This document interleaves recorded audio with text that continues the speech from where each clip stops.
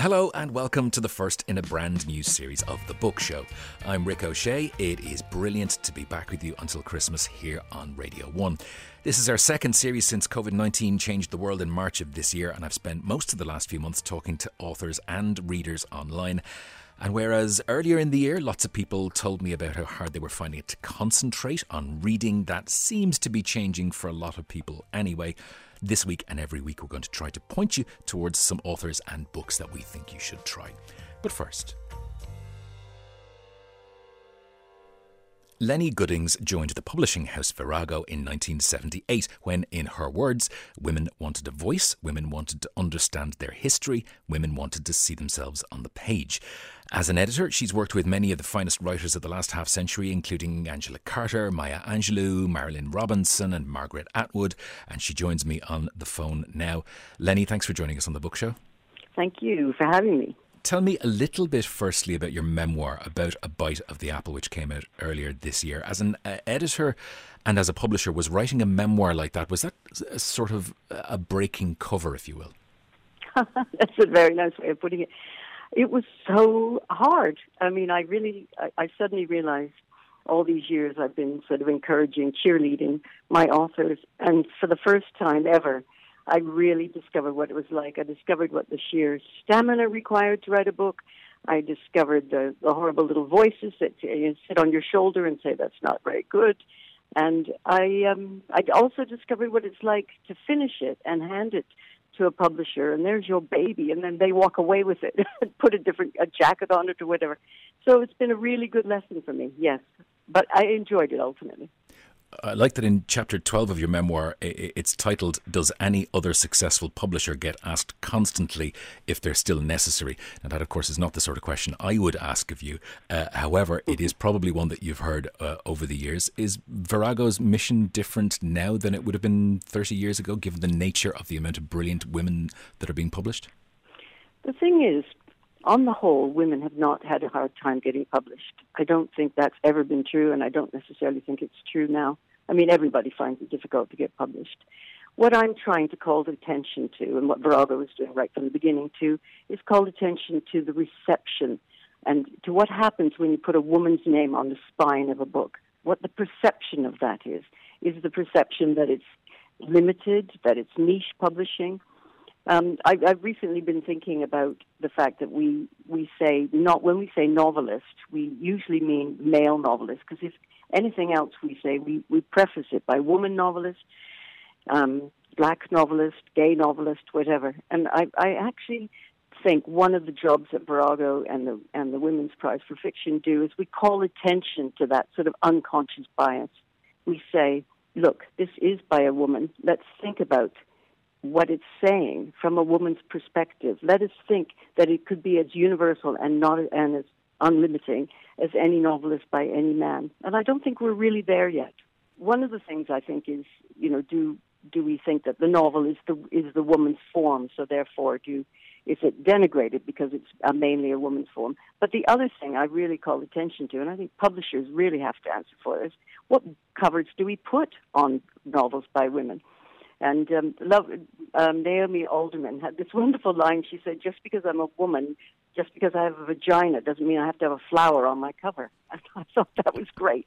And I think publishers do need to own up to that. I think there is a bit of pink for girls and blue for boys, and that's not okay. Part of the conversation as well is about how men aren't such great consumers of fiction of one form or another. I mean, you have thoughts on that as well. Yes, it is absolutely true that women read more fiction than men do. And I don't really know the exact reason for that. Is there an idea that sometimes that you don't find truth in a novel, that you find truth in nonfiction? I don't think that is true. I mean, it's a different kind of truth, but it's a more of an empathetic truth, probably. When I point out to men not all men fall into this category, of course, I wouldn't be as so sweeping as that. But often when I point out to men who do read fiction that they probably haven't read very many women, they're shocked, so that's a kind of, it's an unconscious bias that I'm trying to call out. I'm loving that someone like Anne Enright, who has a lovely line saying there's a difference between a culture that tilts male and a culture that does not see what it's doing. And that is, I think, what Virago and the feminist presses have been doing, showing the culture what it is doing. And she's making a good point there. And I go on to talk about how the number of times I've sat beside people like Margaret Atwood and Marilyn Robinson. I'm sure Anne Enright's had the same thing. And people get in the queue to get their books signed. And when a man comes up to the front, he invariably says, "It's not for me, it's for my wife."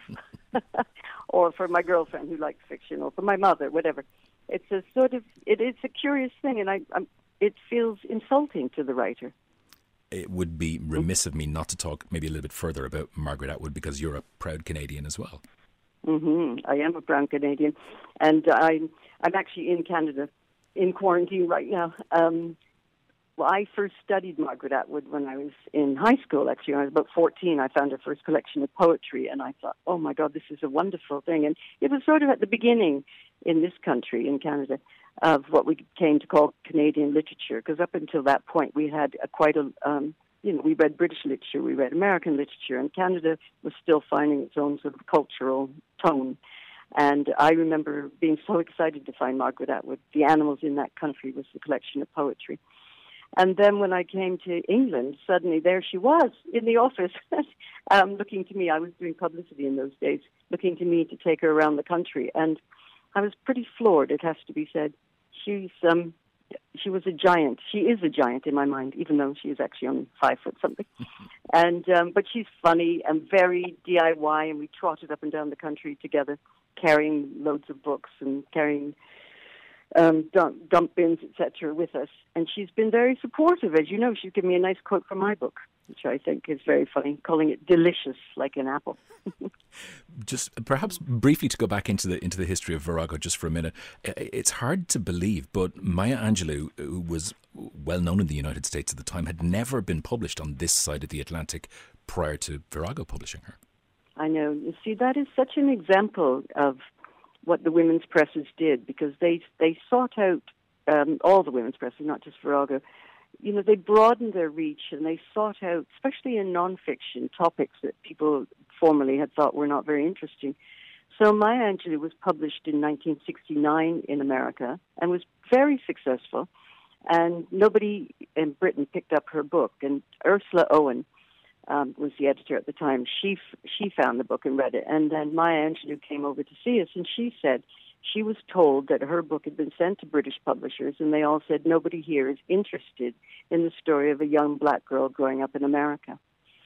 Well, so that was 1984, 15 years after she was a hit in America, and we were just blown away by her, as was all of Britain. We took her all around the country, and it was like, I would say it was like sort of rain falling on dry land. People just thirsted for her, and with her message, which is we are more alike than unalike, and with her great sort of joie de vivre and her sexiness, she was an unbelievable force. I really miss her, I must say. Just perhaps before we finish, it would be remiss of me not to maybe ask you how you feel about publishing in 2020, given where everybody is now, given the nature of what's happened over the course of this year, and maybe where the future lies, not just for Virago, but for publishers everywhere. Thank you for asking that, because what I've been thinking a lot about is how publishing changes. And it seems to me that publishing, even if it wants to change internally, the status quo does seem to stick. And what changes is social movements from the outside. So feminism changed publishing, and Black Lives Matter is now going to change publishing. And the reason being is the social movements are actually readers, aren't they? They're also writers. And they demand that the institutions get changed. And in the industry, it's going to be changed forever by things like Black Lives Matter, just the way feminism changed it earlier. Lennie Goodings, it has been genuinely a joy talking to you. Thanks for talking to us on The Book Show. Thank you. Lennie Goodings' memoir A Bite of the Apple is published by Oxford University Press. She'll be in conversation with the fantastic Hilary Copeland as part of the Belfast International Arts Festival on October 31st. It's a free online event. For more information, you can check out belfastinternationalartsfestival.com. Now, I'm joined by Stephanie Preisner, who has some news in brief, as it were, this week. OK, let's get the obligatory Paul Mescal mention out of the way. Not that I'm saying there's anything wrong with talking about Paul Mescal. It is getting a bit tiresome though, isn't it? I'm still on board, and I'm still happy. I don't know, I'm sliding down that slide. But anyway, right, he's finished his 2-week quarantine, right? He's in Greece and he's pretending that he's in Italy because he's shooting The Lost Daughter, which is an adaptation of the Elena Ferrante novel. I am currently struggling through her next book, which is currently out, called The Lying Life of Adults. And I don't know if it's her book or the fact that it's a translation, because she writes in Italian. And I do sometimes find that translations are difficult to stay with. Well, maybe if, like me, you're struggling to concentrate on reading, maybe writing is more of your thing. And if it is, there's a short story competition that I want to mention, right? So, #Murky, that's MERKY. The #Murky Books New Writers Prize is open until the 30th of October, which is a Friday. If you are 16 years of age up to 30 years of age and are a writer who is currently resident in Ireland or the UK, if you win, you will receive a publishing contract with Murky Books. And also the long-listed writers will be invited to their writers' camp, which I presume is going to be online this year. But anyway, if you want more information on that, you can find it on penguin.co.uk. And finally, we're going to finish off with your chance to go to a swanky awards ceremony by yourself while you're sitting at home at 11 o'clock on a Thursday morning. It's the awards ceremony for the International Dublin Literary Award. Yes, and it is free, but it is ticketed. So you should book in advance. It's on Thursday, the 22nd of October at 11 a.m. And you get to find out in real time who the winner of the €100,000 award is. So go to ilfdublin.com and register. Do you have any idea who's hosting it this year, Rick? I have no idea, but I hear he's very good at it and he's incredibly handsome in front of camera. That's all I've been told. It's you, isn't it? Are you going to be dressed from the waist up only? No, unfortunately, I've been told that it's definitely a full, including shoes, dress-up event. So I'm going to have to figure that one out as I get there. Stephanie. Oh, that's an awful lot of effort. If you're listening and you don't want to wear shoes, you don't have to wear shoes to attend. Stephanie, thanks a million. We'll talk again next week. No problem. Have a great week, Rick. And staying with things that are newsworthy, last weekend something most unusual took place at the Dromineer Nina Literary Festival. There were actual people in an actual audience. Had Dublin not already been at level 3, I would have been there myself, but somebody who was there is novelist, poet and lecturer Elaine Feeney. Elaine, I'm very jealous. I know, but we missed you, Rick. I find that hard to believe. Tell me, what was it like? Was it weird? Was it strange? Was it exciting? Because, you know, for all of us, it's been a very long time since we've done what we do in front of a room full of people.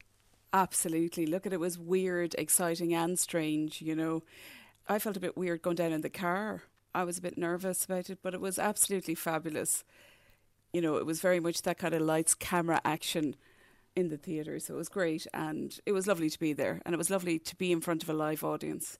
Now, they were all in their own pods, so it was just 4 to each little group, and I could see them all massed, so that was quite strange as well. I presume, given that I've spoken to a couple of people who have done these, that obviously there's none of that other stuff that goes around being at a festival, so there's no book signing afterwards, you don't get to mingle with people or you know, spend any social time with your fellow authors, which is, you know, that's a huge downside. Well, that's exactly it. We were leaving the theatre and we'd gone out a different door that we came in.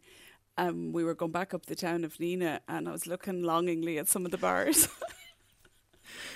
But I went to bed. I was a good girl.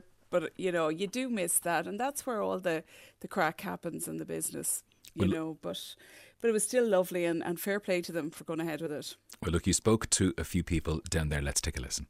Hi, I'm Alice Lyons, and I've just finished a reading, and it is one of the first live events that I've done since March 12th when my book came out, and it's just been so gratifying to see real human beings in the audience at a social distance, and it just feels kind of rehumanizing.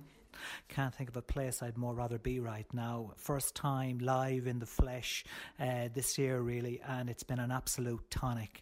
After 6 months of sitting in front of a computer screen, to sit in a room safely and socially distant with real live human beings, to listen to writers, the Dromineer Nina Literary Festival can be declared an utter success, both in terms of the inspiration of its content and the safety of its delivery.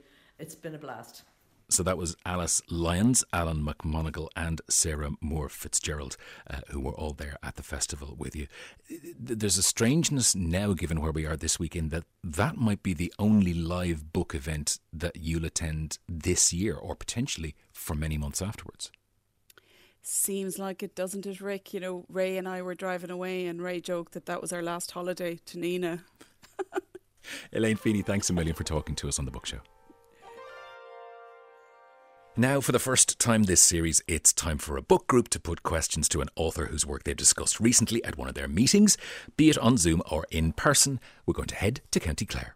Our book club, Read Between the Wines, celebrates its 10th anniversary this year. The club was established through a shared interest in good books, great company, and the appreciation of the odd glass of wine, as our name might suggest. It is as much a chance for friends to get together as it is an occasion to explore the work of authors we may never have read if left to our own devices. We are 8 in number from Bunratty, Newmarket and Fergus, Drumline and Deer Park, who gather every 5 weeks or so in our favourite spot, Bunratty Manor, or on Zoom. We come from a wide variety of backgrounds, but we share long-lasting friendship and the deep love of a good book. And this week's book is Strange Flowers, the 6th novel from Tipperary native and Limerick resident Donal Ryan, who joins me now. Donal, how are you? Hi Rick, how are you doing? I'm great. There's definitely a Munster motif to the show this week. Before we talk to you, we're going to get down to business. The first question from the wonderfully named Read Between the Wines book club in Bunratty is from Triona Marin O'Grady. Donal, a question around your ear for language, turn of phrase, and the musicality and accuracy of your dialogue, and the place, the time, and the people it belongs to. Why is it so important for you to excel in that regard?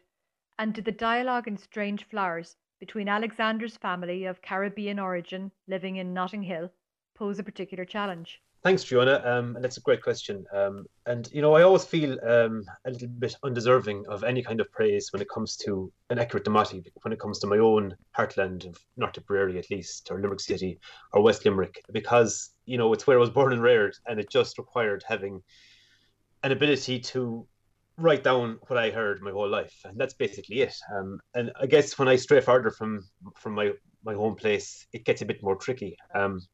But I was still confident enough about a Caribbean accent from a person living in London, a second generation immigrant. But I did do a lot of reading, you know, books like Mother Country, edited by Charlie Brinkhurst Cuff, which is a series of essays by children of Windrush immigrants, and books like Sam Sevlon's The Housing Lark and The Lonely Londoners. And I also drew on my own experience of London. So I was happy enough. But I've discussed before how the book was put through what's called a sensitivity read, and actually the sensitivity reader kind of upped the dramatic a little bit when it came to the Elmwoods and Alexander and his parents. I used a very, very light Caribbean patois in the book, and I was happy with that because I didn't want to kind of get into the territory of mimicking people, because, you know, it's being mimicked is a horrible feeling, and very often when you write an accent or actually try to write a dramatic in words on paper, it can feel that way, as though you're just taking somebody off, basically.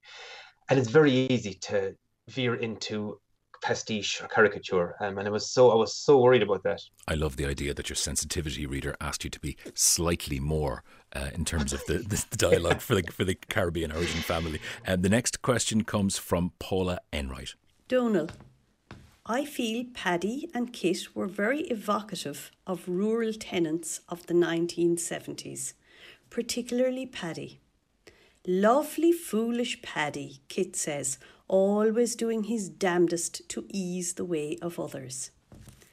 How did you then decide to bring a black man to rural Tipperary?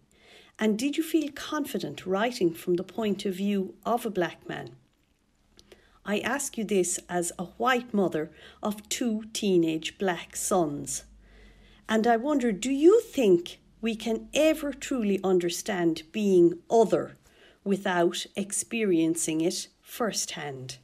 Thanks, Paula. It's a great question. And the answer is no. Of course, we never can truly understand being other without experiencing that firsthand. You know, you can get to a point where your instinct tells you, I'm getting this fairly right, or your gut reaction to what you've written or what you've created tells you that it's okay, and you're basing it on some attempt at understanding and some level of experience. But there's no way I can know for absolutely sure what it's like to be anybody else. I don't know exactly what it's like to be my children or my wife or my parents or anything else. I only know what goes on inside myself, and even that can be mysterious enough at times, in fairness. So when you're creating a fictional character, it doesn't matter what their background is or how they speak or what experience of life you attribute to them. You're engaged in a series of guesses, some of which are more informed than others. And so, the act of writing a fictional character is an act of extending your empathy almost beyond its natural limits.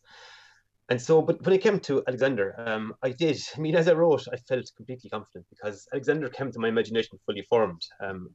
The fact that the character of Moll Gladney leaves Tipperary and goes to London, it's very likely she's going to meet people from Alexander's background, especially, working in hotels and working in the part of London she's in.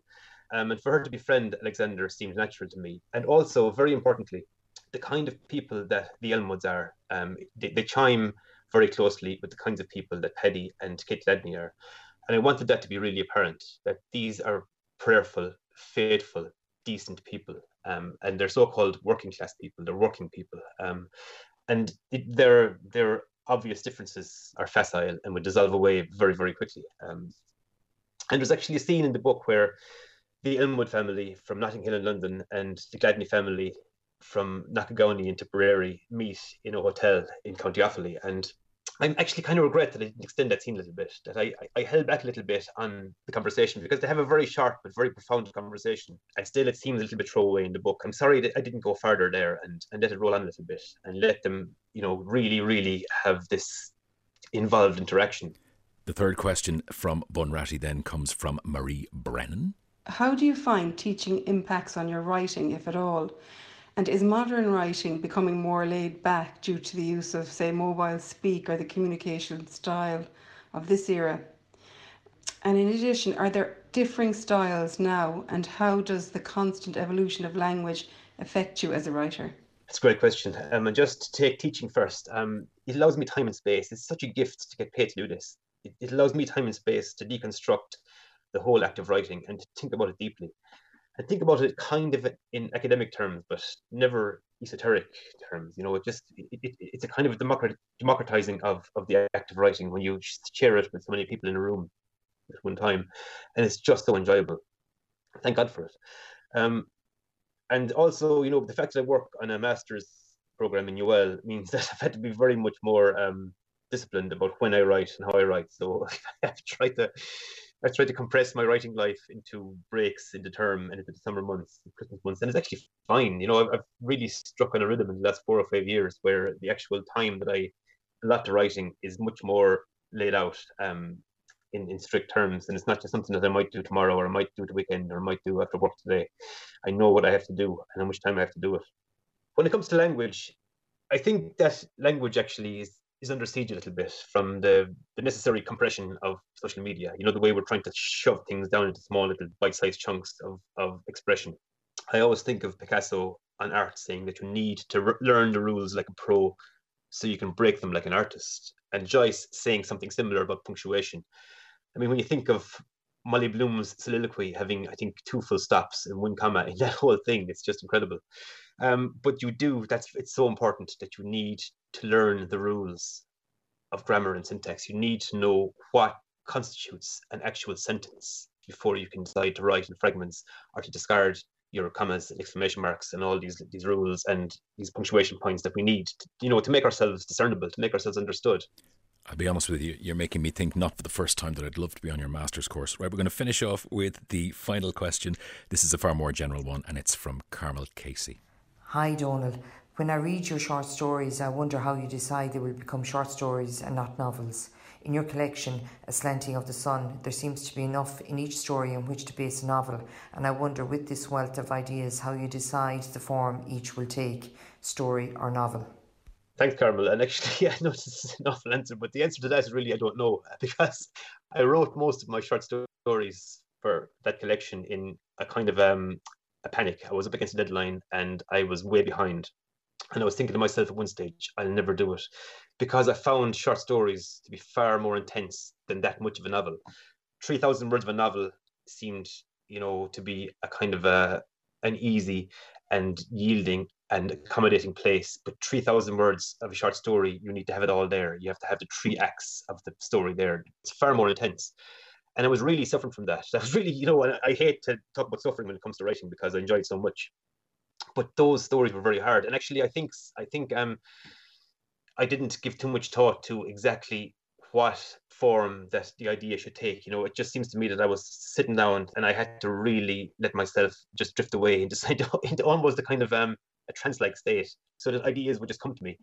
And I was literally praying for ideas to come to me from the ether, and they did, thank God. And I got through the collection, but I've been kind of reluctant to ever go at a collection of short stories again, because the whole process, it was a novel-length book, but the intensity of the experience of writing it was just far higher than novels.